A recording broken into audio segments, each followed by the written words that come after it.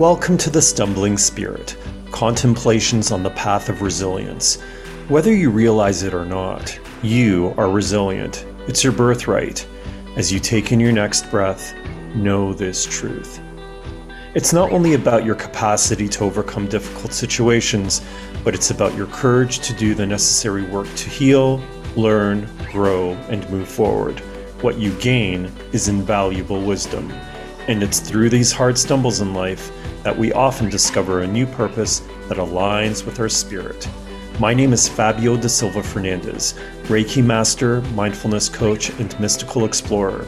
Join me weekly as the Stumbling Spirit podcast highlights the lives of extraordinary people like you, sharing transformative stories and beneficial practices of resilience to guide you on your wellness journey.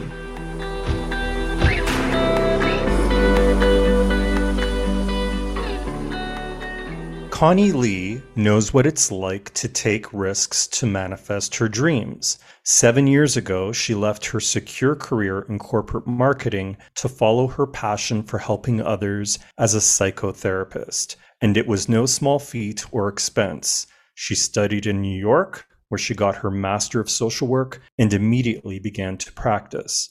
In 2019, after relocating to Toronto and starting her new career in Canada, she was diagnosed with cervical cancer. Despite this upsetting news, Connie's drive, courage, and zest for life has not swayed. She's doing everything possible to cure herself of this disease through conventional and holistic means. I'm grateful to have my sweet friend Connie on the show. Welcome, Connie. Thank you for having me. So you recently finished a round of chemo. There were 6 in this cycle, right? How are you doing? I mean, I feel like that's like a hard question to answer and it changes every day. But if we're talking about today I'm feeling okay. I don't currently feel a lot of physical pain, but the journey's been really emotionally tiring as much as it has been physically tiring. And with each cycle or round of chemo that I've done, like it has brought its own onset of different side effects. So it's actually very hard to fully prepare each time around. So yeah, this has been this huge amount of trying to navigate the unknown or just the unpredictable stuff. And part of that is the anxiety that you're experiencing before each treatment, but also the side effects of each treatment too. Exactly. Could you maybe explain a little bit to us about what you've experienced in that regard? Yeah, so for example, I currently have stage 4 cervical. That's considered having advanced cancer. It's incurable. And the hope is for me to not have to do it forever, but that's a possibility that I might have to do chemo for a long period of time. And so I currently do it like every 3 weeks. This can change in the future. It can depend on if I have to switch up my chemo or I'm also doing my cocktail's huge. It's like I'm doing 2 types of different chemos and I'm also on 2 immunotherapy drugs and they all come intravenously. So when I do go for chemo, it's like 6 to 7 hours. It's pretty much the whole day that I'm kind of in the chair at the hospital getting my various different medicine, I guess you can call it right now. For example, when I started getting chemo, you just get like super fatigued. And there's days where like in the beginning, I felt like completely bedridden. And then maybe like a week later, you just somehow, my body turns a corner. So I do believe in the ability of our body to kind of heal itself, because if we think about just how I'm given 2 types of medicine that is supposed to completely suppress my immune system. And then we're giving 2 types, giving immunotherapy, which is supposed to kind of jumpstart it and activate it. So, your body's going through a lot. And despite all of that, it's kind of a reminder to like, wow, my body still finds a way to recover each cycle. But yeah, it's really grueling. And, my immunotherapy brings its onset of other side effects. So really you're managing the side effects of the chemo, but then you're managing of the cancer, and then you're managing side effects of the chemo, and then there's just like so many side effects to the side effects. And what's interesting is, unless you are experiencing the cancer yourself, one never really knows what those side effects or the range of the side effects are. Yeah. And it's different for each person too. Like, this is what I've learned. Like, cancer is a big, huge umbrella term for just so many different types of illnesses. And I have talked to like so many people in the cancer community, and like even people that I know that have this similar cancer as I do, their body responds completely different, even if they're on the same medication. So, I feel like I have a lot of supports from, I have a huge friend community that's been quite supportive, who've kind of been my family for me throughout this grueling process. But yeah, I would say that the experience, in a way, despite even if you have like a lot of support, is a lonely experience. And this is something that I find that I hear from. It's not an uncommon experience where it feels quite lonely, because it really is sometimes hard to use words to describe what the experience really is like. There's an author, I don't know if I pronounced her name right. She wrote this book called Between Two Kingdoms. And I feel like that book is maybe the closest I could get to finding someone who could really pen to paper with words really express what it is like for someone going through cancer, and in particular, like a younger woman going through cancer, because that experience is quite different. I find someone who's younger, like myself, going through later stage cancer is quite different than, let's say, someone going through cancer in their 80s or 90s, when they might have accomplished a lot more sort of life stages or life goals before they get that diagnosis. When you say that it's a lonely experience, can you describe that? Yeah.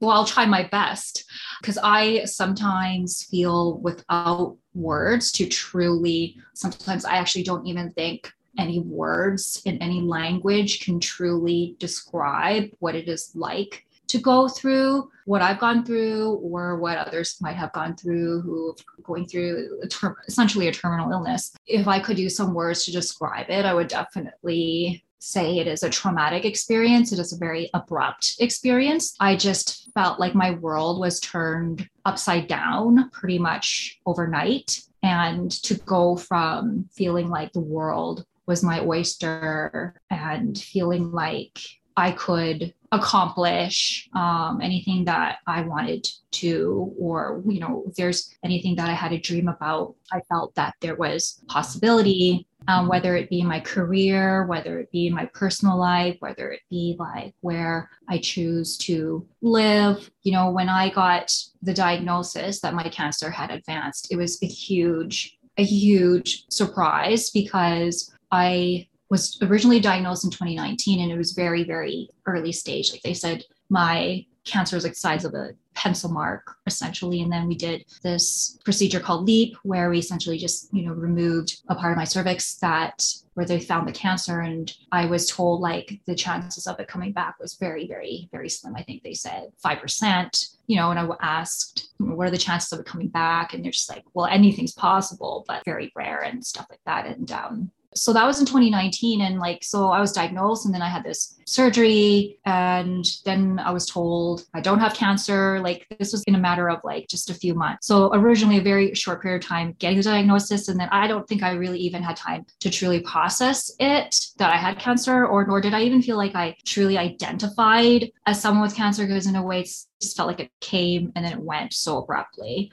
So I would say it didn't really define a big part of my life, because I went back to work not that long after, and even the recovery time for the surgery was very short and minimal. And I go for all my checkups, and every time I go for my checkup, they would say like, you're good, you're in the clear, there's no sign of cancer, even though I would say that I had some symptoms that I had reported that I thought, well, what is this kind of thing? And I would say I felt I would say I felt dismissed, when I reported symptoms of what I now know was that the cancer was still there. Near the end of 2019, 2022, my symptoms continued to progress. I started hemorrhaging. I started bleeding a lot. I recall just reporting this to doctors and just sharing this with them. And then, it was again dismissed. Could it be maybe it's your period? Maybe it's like your hormones are off. I just kind of got the runaround for all these other multiple tests, only to find out at my next physical that, my cancer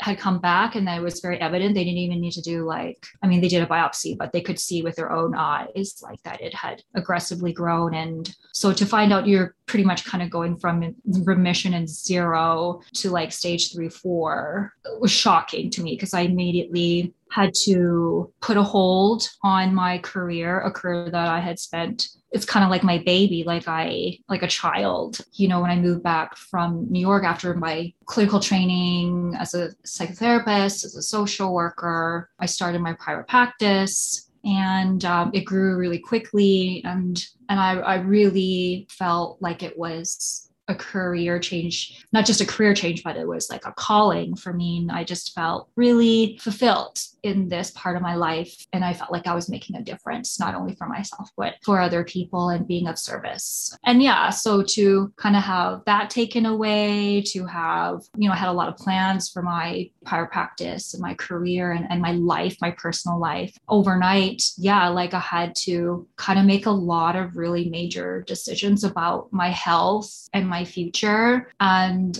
if I look back and I think about how much I kind of had to do in a very short period of time, whether it be I had to decide if I wanted to freeze my eggs right away before they started chemo and radiation last spring. And I wasn't given much time to make that decision, because they wanted to start the treatment for my cancer as soon as possible, basically. And then I had to, alert all my clients that I would have to take a pretty long hold on my career and find them supports. And eventually, after treatment initially in Toronto, I had to also make the decision when I found out that it didn't have stage 3, I had stage 4. I had to make the decision if I wanted to stay, or if I could stay in Toronto, or if I was to move back to my hometown where some of my family members are, and where I felt at that time that maybe I could get a little bit more support entering into a new stage in my treatment that was going to be a lot more aggressive than initially thought. So to go through all of this in such a short period of time, it is a lot for your brain and your body to reconcile. And to be honest, I think that I'm still trying to catch up to everything that's happened. But I would say, there's moments where it's been heartwarming, because I've had so many people come through and have been so supportive to me during this time. But I would say it's also in equal parts very heartbreaking. I think the part that feels heartbreaking is, sometimes we grieve things that we once had and that it is no longer there. And for me, I would say the things that I grieve the most are actually the things that I kind of never had, and that I had always wanted, but now I'm not sure where that stands. So, for example, I had always imagined myself to become a mother later in life. And, when I had to do the radiation to my pelvic area, that kind of made my ovaries useless, essentially.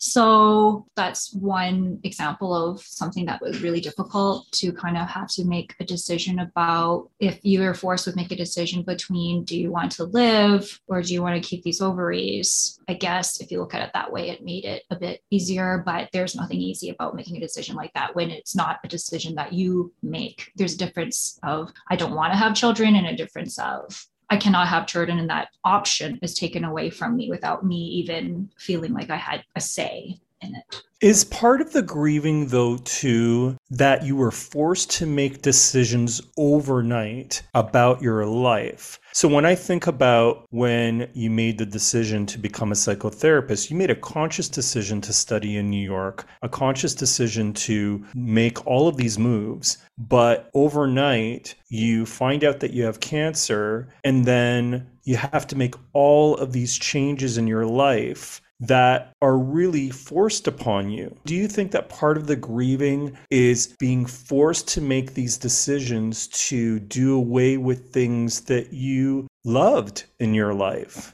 Yeah, I think there is an element. As humans, we like to feel like we have choices in our lives. We get super stressed if we feel like we're stuck in any way in our lives. So in this case, I would say there's grief, and maybe this is also still part of grief, but there's anger. I would definitely say that I have feelings of anger, because how can anyone really make like a truly sound decision when they're in a place of fight or flight? I think there's a part that I forgot to mention too, is originally we thought that we could save my ovaries and that there was a possibility I'd still be able to have children. And it was just a roller coaster, because it went from this is possible, and then it went from that to, oh, actually we did another scan and it's not. It's gone up farther than we thought, and then it's like, actually you can't, so we can't save your ovaries. And so it was just like a big roller coaster of emotions to go from one day like, oh, actually you're stage 3 and we can keep your ovaries and we're not going to radiate in that area, to actually no, this is not possible for you. I do have moments where I feel like there's a lot of things taken away from me. But again, like I said, I never had the thing in the first place. I would say sometimes, yeah, the experience of not even having something and not having that feeling like you didn't have the agency or the choice in the first place is where the grief and the anger can come from. When you think about yourself, just in retrospect of what you've been through in your career and the choices that you made in your career, and what you're going through now in your treatment journey for this cancer, how have you changed as a person? I think it's still evolving how I have changed as a person. And I think some of these changes are going to still reveal themselves later. But right now, what I can see is, because I have this greater sense of impermanence in my life or just in life itself, I really have become more choiceful in who I'd like to spend my time with. That has definitely been heightened for me. I feel like I do not have patience anymore for fuckery, is how I put it. I'd say if I didn't get the cancer, I'd probably be a bit more tolerant, maybe. I would kind of describe myself as a recovering perfectionist, a recovering people pleaser. Sometimes those two things go hand in hand. And I would definitely say it is not as big of a priority anymore for me to please everybody else, or, doing things specifically, let's say, to not, if I'm worried I'm going to make someone uncomfortable, like basically I just don't really care as much anymore. Like these things seem a bit futile. I think the way I try to feel like I'm getting some of my power back or my own agency back is to just be as authentic to myself and to others as much as possible. And sometimes that means making hard decisions, whether it's if there's certain people that you feel are not healthy in your life or no longer in a way serve you anymore, bring health in your life. And, sometimes these can be friends, sometimes they can be family. It could be certain habits that you have in your life, but learning to really think about, who are the people that are kind of raising me up at this time, because I really have not a lot of energy to spare and not a lot of time to spare. So I've just been very choiceful in who I'd like to spend my time with, knowing that is much more limited than I thought, and that I'm very protective of myself now. And I really try to make sure I surround myself with people who bring me more joy, and that I feel like I can just be myself, and that, it's kind of like a relationship where we both kind of have that same respect for each other. So I think if there's anything I've noticed that has really changed me, it's that, yes, I am very selective about who I spend time with. And the second thing I would say is I've learned to really advocate for myself in ways I never thought I was capable of, especially when it comes to your own life. I've realized no one cares about your life more than you will ever care about your own life. And in the end, you might have, certain practitioners or doctors or other friends or family who care about you, but ultimately in the end, you are responsible for your life and you are the one that's going to care the most. So, I'm not worried as much to like bug a doctor a bit more or to ask for to like really push for like that other test or for another specialist take a look at something or to get a second opinion. Cause I just realized like, you know, in my cancer experience, there's so many misses and then sometimes, you know, even when people mean well, and at the end of the day, I really had to push for a lot of things. And there's just really no time to try to always be, how do I say this, polite, you know, like I do everything in a way that I think is still diplomatic, but at the same time, I just learned to become a lot more direct. And when it comes to a matter of life and death, it doesn't really matter as much to me anymore to, like I said, to people please. How has the healthcare system supported you and perhaps disappointed you in this process? The way I look at it is I would describe our Canadian healthcare system as quite broken. I don't really think that's a secret. I've navigated 2 different provinces receiving my healthcare, and I can kind of see there's some similarities and there's also a lot of differences. But I think at the end of the day, I try to also have some compassion for the doctors treating me. I would say I have felt very disappointed, but I also want to hold space for that. I think also doctors have to work within a broken system too, and maybe go in with the intention of wanting to do more, but also sometimes the environment or the variables that they have to deal with or the politics also kind of prohibits them from providing the care that they really like to as well. But I would say that, you know, and I went to one of the tops, you know, supposedly top cancer hospitals in Toronto. I did feel very much like a number. I think as patients, as people, as humans, we kind of know our body best. So, you know, when I'm reporting for 2 years straight, in my case, you know, my discharge had changed. That's one sign of cervical cancer. Come back. You know, that was mostly ignored. It was, are you sure you don't have a yeast infection? Or are you sure you don't have something? And, you know, obviously I got tested for those multiple times. And no, I don't have those. No. So, and there was never a time where it was like, okay, well, maybe we should get you another scan or something. I think that they felt that their conventional kind of checkups were enough, but you know, obviously it wasn't really. And so that's an example of where I felt failed, is just feeling dismissed multiple times and for multiple years about my symptoms, and that they're not taken seriously, and that, you know, that the doctors can be, in my experience, you know, I can't speak for other people, can be so like protocol obsessed. You know, there's this kind of, you know, there's a recipe for how they see the patients, but they kind of, you know, I feel like they need to have some flexibility or creativity and, you know, having flexibility with some of the protocols, because in this case, my case was kind of rare, but at the same time, if it is different, then I should be, you know, the protocol that they have for me should be also treated differently, right? Rather than just dismissed. And no, we normally don't test for this if you've already been tested for this in the conventional way, and you know, since you're fine, but you know, I wasn't. So obviously it's not 100% their current, you know, methods of testing if the cancer is there. So the 2 provinces that we're talking about are Ontario and Alberta. How can our healthcare system be more supportive to women's issues? I do find that women's issues in the medical world tend to be dismissed. You know, I think that overall, you know, it's still a very masculine, male-dominated industry. And a lot of times women's health problems are not taken that seriously, or they're dismissed, or they're viewed, like I said, like when I said I had hemorrhaging or some major bleeding and it was going on a long time, they just assume, are you sure it's not your period? You know what I mean? And this went on for a long time. And it's like, I know it's not my period. I would not be bleeding for like 3 months straight, basically. And it wasn't until like my cancer was already so observable. They're like, oh crap. Like, you were, you know, I remember one time when they did find out that my cancer had come back, I remember my doctor, my gyne oncologist was like, you really were telling the truth. Like, that's the phrase that she used. And I was really surprised, because then I asked her, I'm like, why are there a lot of patients that lie about how they're doing? Because I doubt that's the case.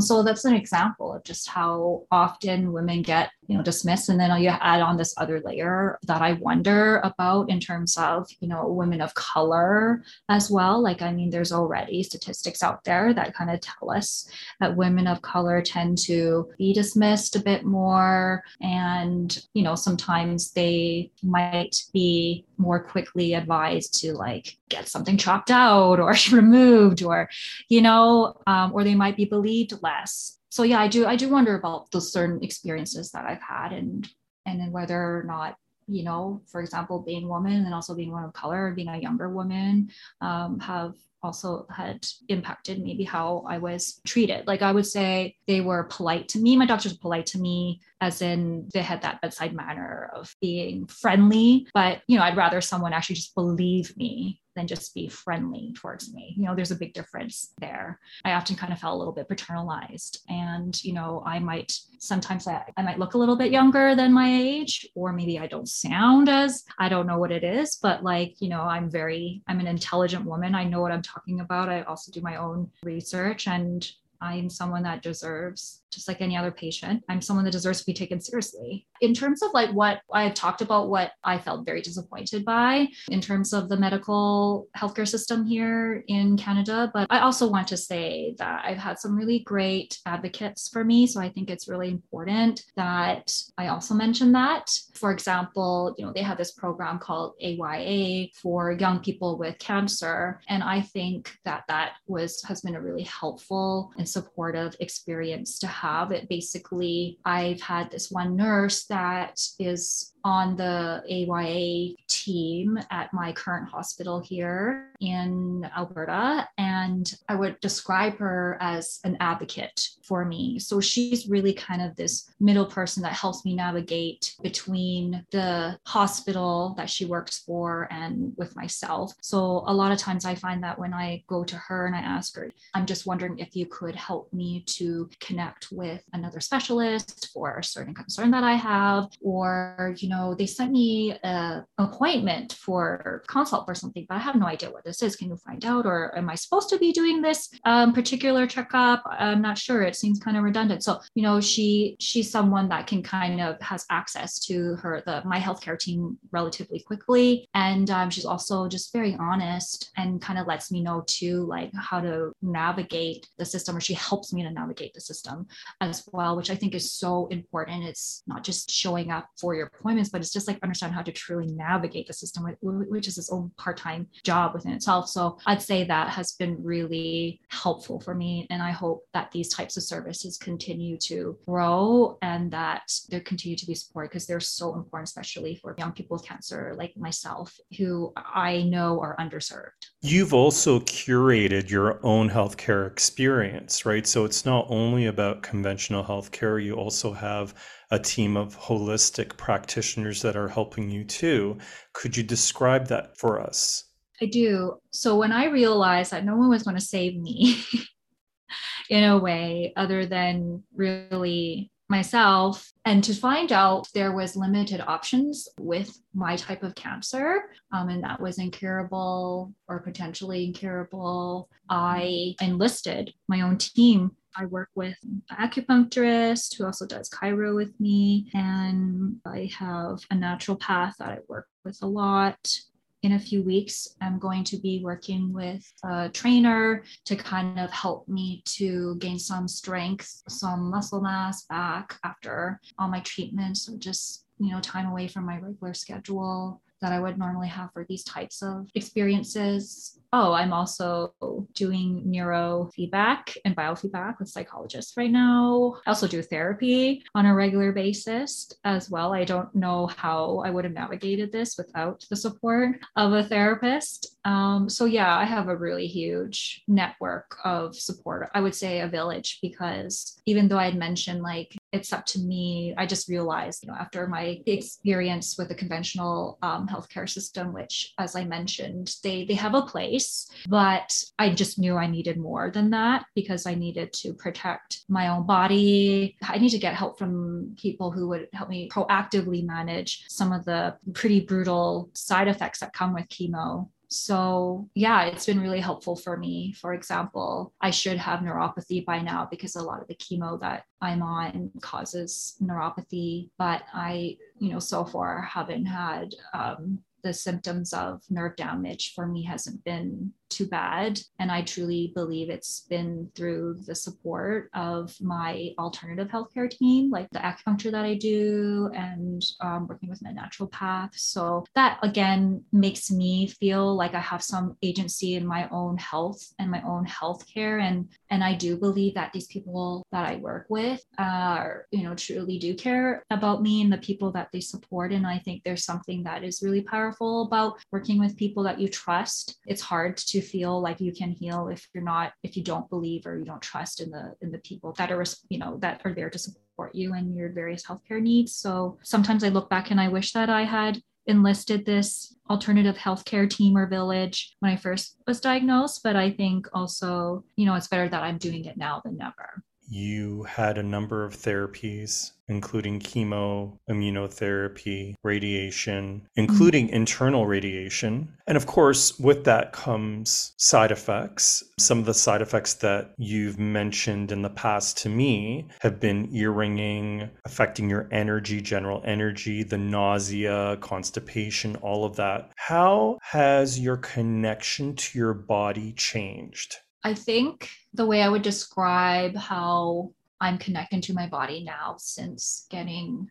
advanced cancer is, the relationship feels a bit distant. For example, I lost a lot of weight when I had my first round of chemo and radiation. So when I was diagnosed in January 2022 with advanced cancer, I started going into treatment for my cancer around in March, and I had to do mainly radiation and then chemo to kind of improve the effects of the radiation. And so the type of radiation I get is to my abdomen, pelvic area. And so when you get radiation in that area, it causes a lot of GI issues, basically. And I lost a lot of weight at that time. So in a very short period of time, like I'd say, for the first 3/4 of my treatment, I was around the same weight, and I'd always been the same weight since I was 16. So I've been the same weight basically for almost like 2 decades. So I kind of had a very stable relationship with at least my body image, at least like physically and stuff like that. I lost a lot of weight near the end of my treatment. I think I lost like about 10 or 12 pounds in just a matter of, let's say, a month. So a very short period of time, and I'm already very small framed. In a very short period of time, I had this kind of very different body that I don't connect with in the same way. And I think also when when I had medically induced menopause, and that happens when you get the radiation to where, I got the radiation for my cervical cancer, it's another change in your relationship with your body, right? Because you think of your body as all the different parts in your body have its own specific function. Or we think about, our ovaries and the relationship it has with producing different types of hormones and reproduction and stuff like that. So when that part was taken away, that's another different relationship that I had. And I think that, again, this is another example of, the relationship that we have with our body is a type of grief that I carry, and I'm still adjusting to like this new relationship I have with this new body. And I would say that I still would like to have more compassion, the same way I did before, because I think that what I'm learning is like before, when my body was functioning in the way that, let's say, it's supposed to, I regarded that I had a pretty healthy relationship with it. But what kind of relationship do I want to have with it now when it's not functioning 100%, basically? Can you still love these parts that are not working in the way that it used to? I know that the same way that my friends love me, regardless if, my ovaries work or not, or if I've lost weight, how can I have that same relationship with my own body? Because I think there are these moments of disassociation with your own body. And so I would like to repair my relationship with my body and to still love it regardless of if it can perform. Where we come from this kind of culture where we're so obsessed with productivity, right? And it also extends to our own bodies. This is where I feel like, when we think about people who are working with disabilities and stuff like that, like how they're largely a population that is, ignored, whether it is, not every space might have elevators or have a ramp. Well, this is, the same way I view like my own body now. Like I'd like to still find a way to honor or respect it, even though it's not able to perform the same way it used to. But yeah, so that's sort of where I'm at with my body and cancer. And I guess like, I've had a different experience with my body forever. I've always kind of, whether it's good or bad, there is this part of me that has gathered worthiness from feeling or looking desirable, whether it's to the opposite sex or maybe being seen with more positive regard or treatment from women as well, whether it be like they wish they were skinny, or also, I had a past where I used to model in a time in my life, so I've had this relationship with my body where it's been commodified. It's also been a way that I've been told I'm worthy because of this. And, obviously cognitively, I might know that that's true, but there is still, I think that these things that we've learned about where women find worthiness, including myself, even if you're so-called woke, it still runs really deep. And I guess I'm talking about, obviously patriarchy, blah, blah, blah. How dangerous and shame inducing that can be. But yeah, so for me, I'm learning to find this new way of seeing value and loving myself or my body or respecting it, even when the world or when, I have these moments where I don't feel like it's as valuable as it used to be. Earlier, you mentioned that you moved from Toronto to Calgary. You sold your condo, you sold your possessions, gave away your possessions, and moved to Calgary to be closer to your family. How important has it been to you to be surrounded by your immediate family and to maintain your friendship connections? That was a really abrupt experience. Me moving, making the decision again, it was a very quick decision. Don't feel like I had too much time to think about it. But yeah, I had made the very hard decision to move from this place, Toronto, where I called home, and it was my chosen home for over a decade. And yeah, like I built a huge friendship group there. I had a home there, and I made the decision to move back to Calgary for treatment. I was going to start a new type of treatment, and I knew that the treatment would be a lot more aggressive, and I did not want to do it alone. I wouldn't say I was alone anyways in Toronto, but I was living alone, and I just felt like I might need care in a more, I wanted to live, with my family while I was getting treatment, just in case anything happened to me. So yeah, I feel like it was like a maybe a month where I put my list in my place, I staged it, I sold, I was packing and then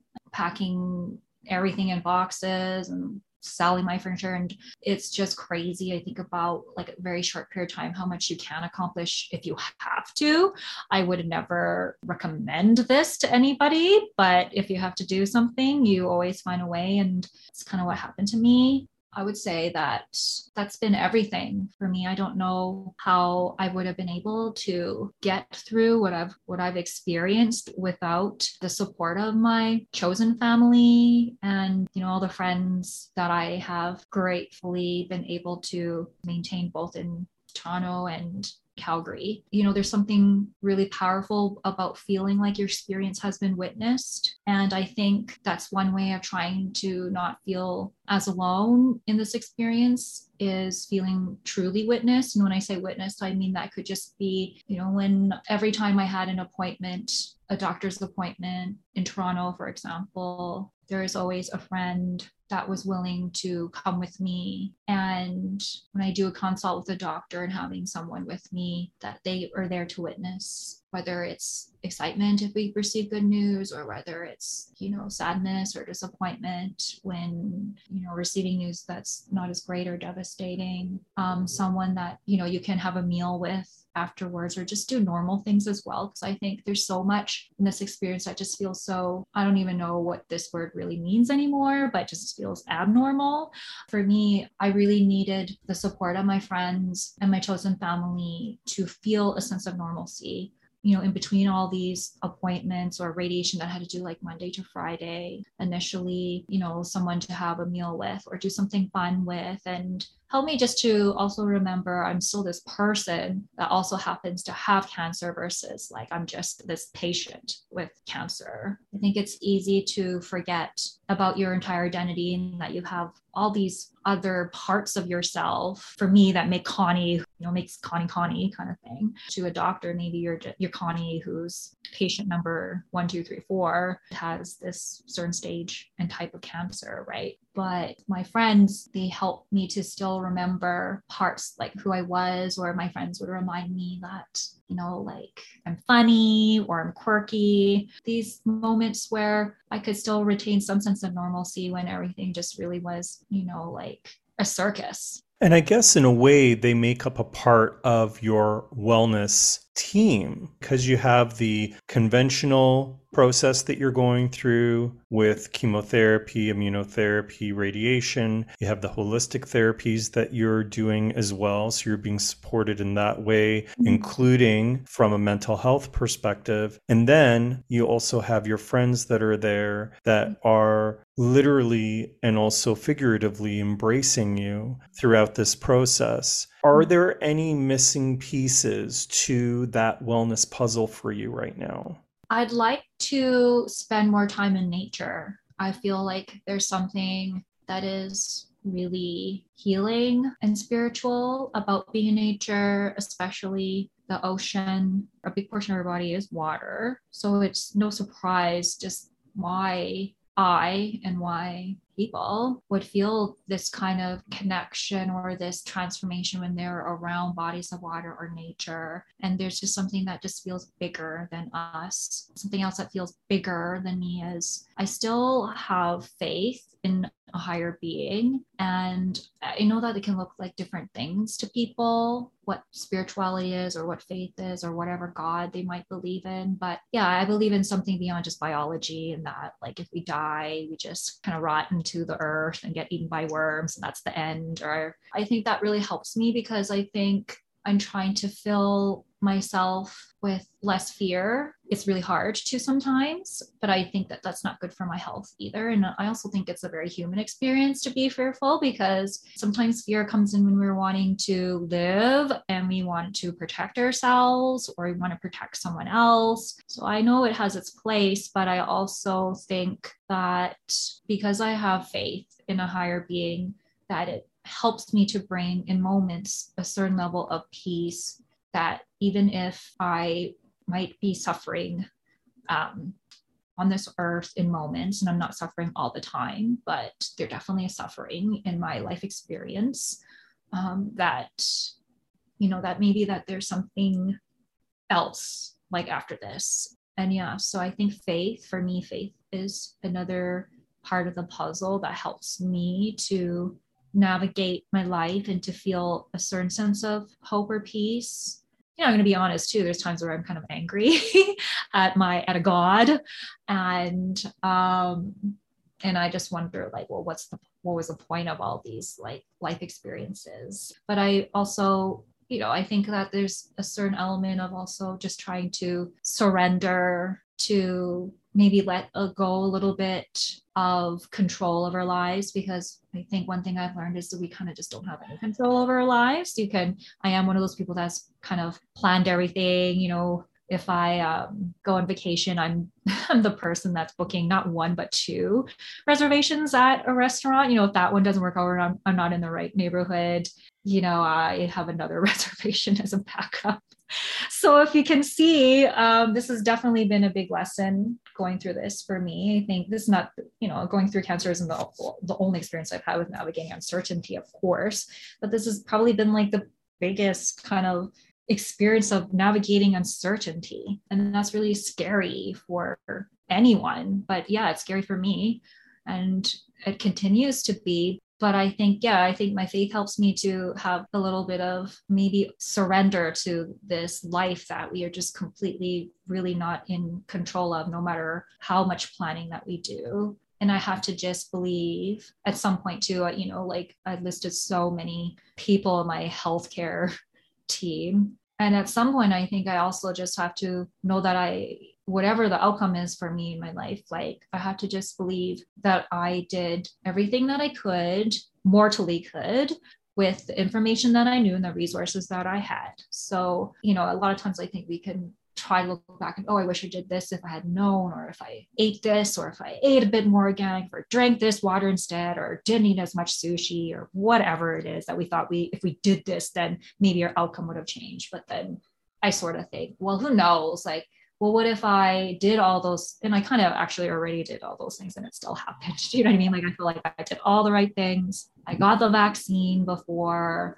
I used to be a marathon runner. I took care of my body physically. I know I was, starting to take care of it spiritually and emotionally through therapy. And so you can do all those things and life still happens in a way you never expected to, right? So I think at some point there's more peace in surrendering and acceptance. When I say acceptance, it doesn't necessarily mean you feel good. It's not like I'll ever feel good that I have stage 4 cancer, but I think there's something to be said about just like, I don't know, like, for example, I can't biologically have children, and I'm learning to kind of accept I can't, but how can I be a mother in different ways? Maybe I can still be a mother, or maybe I can be, have a motherly role in other people's lives, or maybe I can be a mother to myself right now.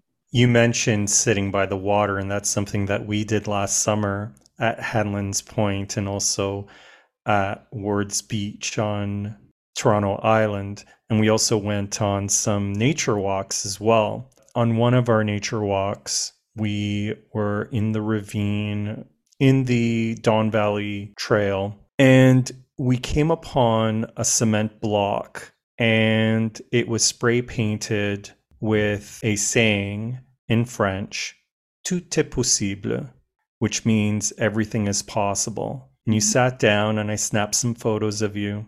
So what does that mean to you today?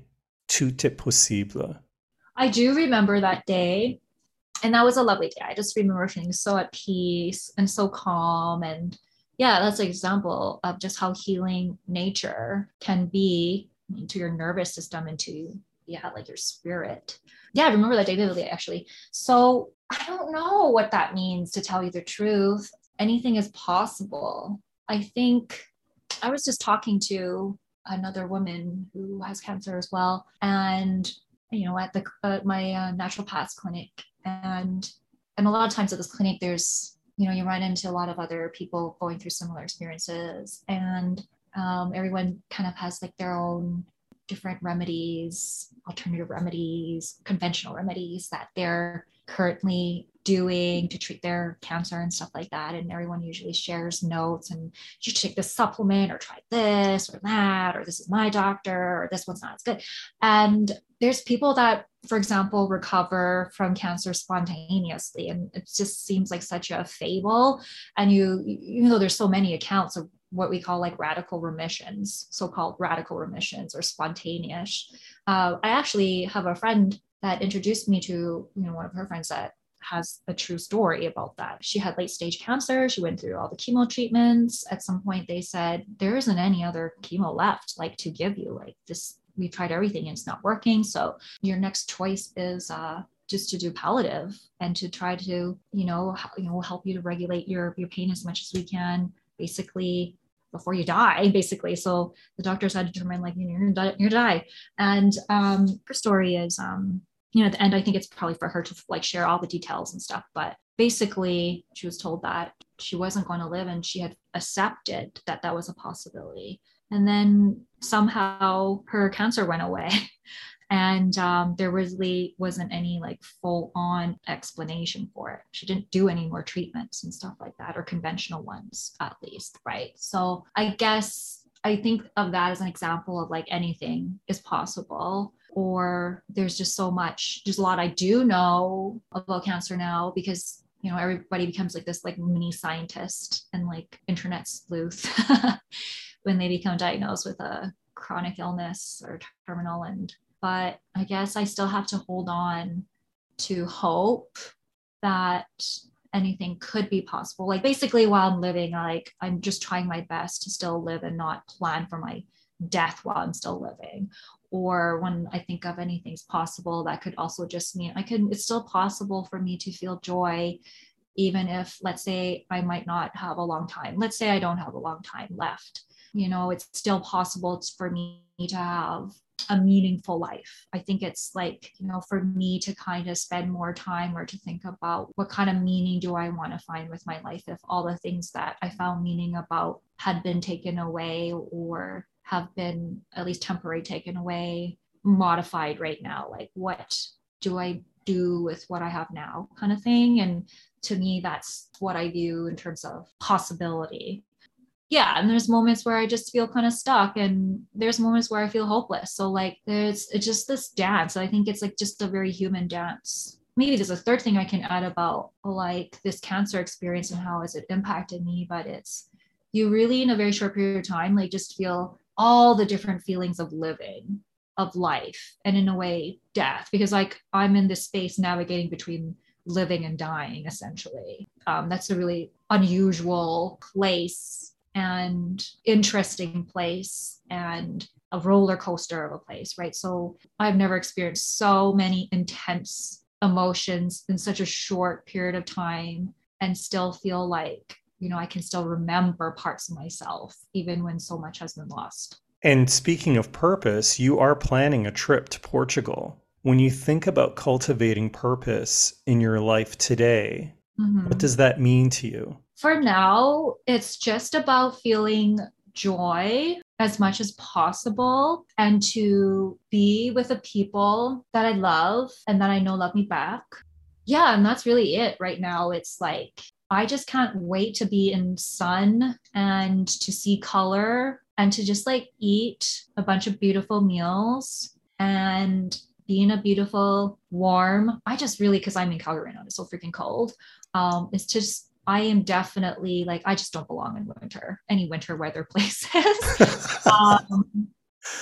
I love summer. I've always kind of been a summer person and a water person. And that just really like my soul belongs in a place like that. So I'm just really looking forward to feeling that warmth. It's just like, it feels like a hug, but feeling that warmth from the sun and just like wearing cute spring summer outfits and laughing with my friends who are going to come with me. Yeah, I think that has given me something to strive for, to look forward to after all these treatments. And, there's just so much unknown. It's very hard for me to plan like too far ahead into my future. I'm, when I'm going through treatment, it's really like a day to day, if not an hour by hour kind of life experience. So I'm kind of not really thinking about things like retirement or things that people might be thinking about in my life stage, or having that, like child saving money for their RESP or something. Right now, it's really like, what am I doing in the next month or the next week? Like that's really as far as I feel I can go without, if I look too far, I think that just causes me a lot more stress. But at the same time, I would say I still have dreams and hopes, and I still have fantasies about, my life after treatment, or what would it look like if I, was living independently again, or could feel that confidence to live independently again. Or yeah, there's just parts of my old life that I really miss too, that I never thought. I guess you don't really appreciate certain things until you don't have it or it's abruptly taken away. And no one can really prepare you for being grateful for everything. Like just even, I know this might be too much information, but even having a normal bowel movement, like honestly, I never thought how grateful I would be having like a healthy poop or pee. Like, or even just being able to breathe normally, being able to run errands all day and have that energy to even be able to do that. All these things that I think you take for granted when you are healthy and at optimal. When you have a chronic illness, these are the types of things where I just like, I miss the privilege of, being able to get stressed over very maybe more smaller things in life. whether it's just like what to order, if I'm going to like a good restaurant or not, or something like that. Or like I said, yeah, I miss just having all these things. I never view them as privileges, but they are. What insights can you share with others about living? This is a cliche, but sometimes that's why we have cliches. But life is, in any way you look at it, even if you were to live till you're 90, like life is short. And if it's not short for you, it's going to be short for someone or a friend of a friend that because we have such limited time. I think, at least this is just my experience, I think that we don't have a lot of time to live a life for someone else. And I think that, the bravest thing, the most courageous thing that you can do is to live a life that's just true to yourself, that's authentic. I think that's the bravest thing that you can do, and living a life that is not motivated by fear, but by things that you love, things that you like, things that reinforces who you are as a person, not who you think other people want you to be or what you should be. I think that's very common for a lot of people, is that, there's times where we think we're living our life for ourselves, and later on we find out that it was not. It was what society told us, is what our parents told us when we were younger, is what people who look like us do or don't, kind of thing. But I think if there's any, I guess, advice, it would just be, like, it's simple, but it's the hardest thing you can do. I think it's to live a life as authentic as possible.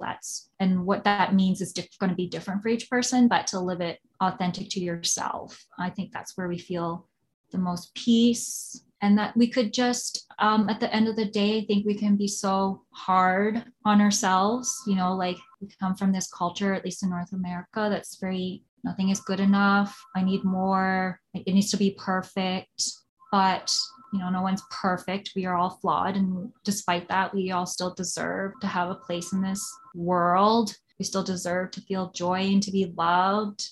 Also, I think another thing would be to surround yourself with people that lift you up, people that want the best for you. I think surrounding yourself with really good people and being authentic and true to yourself and having compassion and love for yourself. I think those are the things that I think are important in living a peaceful life. What does resilience mean to you? I've been thinking about this lately, and I think that's a really good question. And I think what I say now, might change later on. And I think it's a very evolving type of concept, depending where you're at in your life. Because if you ask me what that means, even 2 years ago, or a little bit over a year ago, like, it would be really different. But for right now, where I'm at in my life, I think resilience means, for me right now, it means being able to adapt as much as possible, because my life is constantly changing.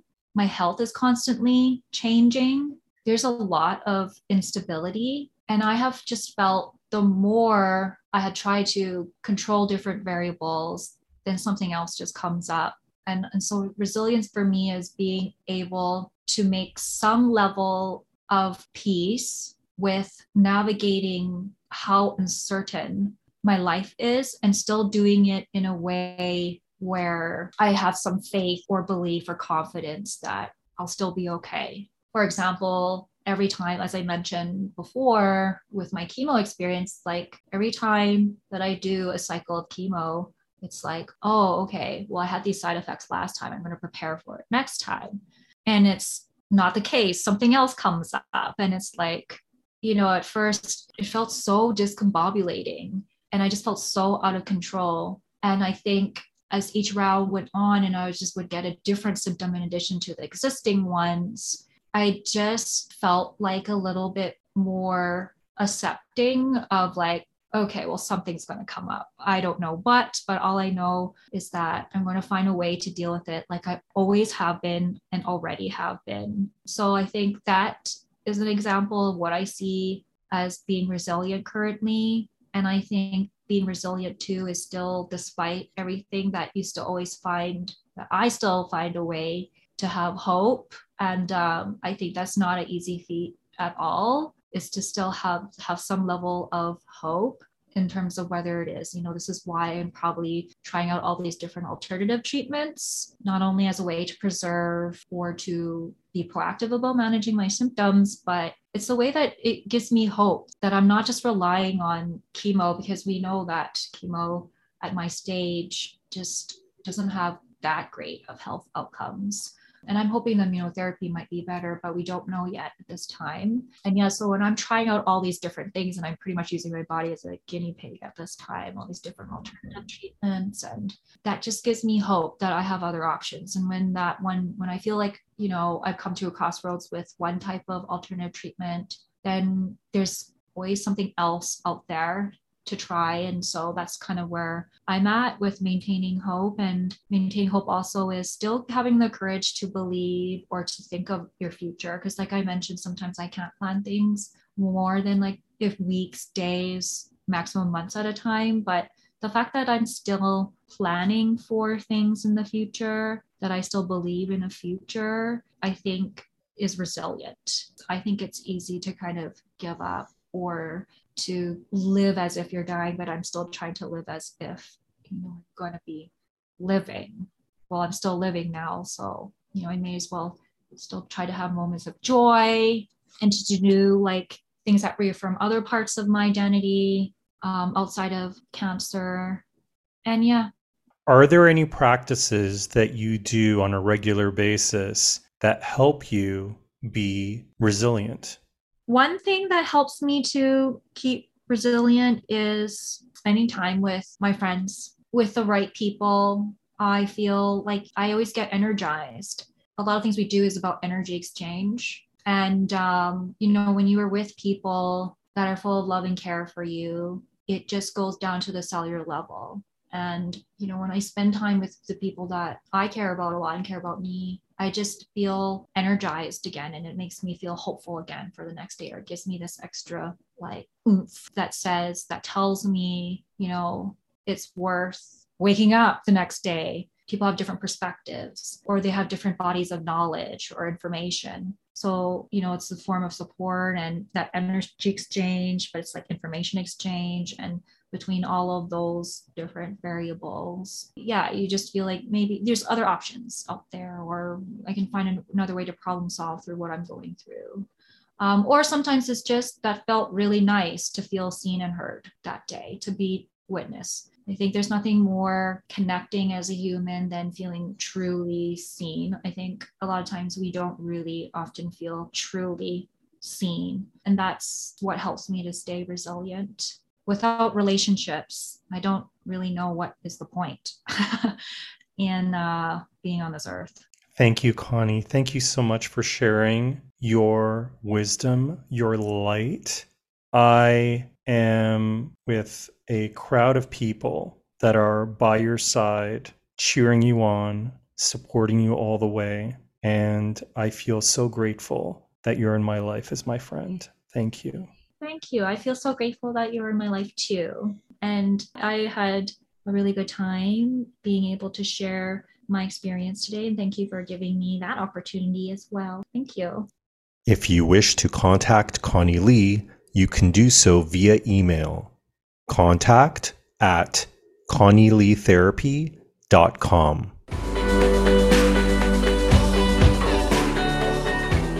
Thank you for listening to The Stumbling Spirit, Contemplations on the Path of Resilience. This is Fabio da Silva Fernandez. Join me again next week for another episode of transformative stories and beneficial practices to guide you on your wellness journey. If you wish, you can follow and DM me on Instagram at The Stumbling Spirit. Until next time, take a deep breath and another step forward on your path of resilience.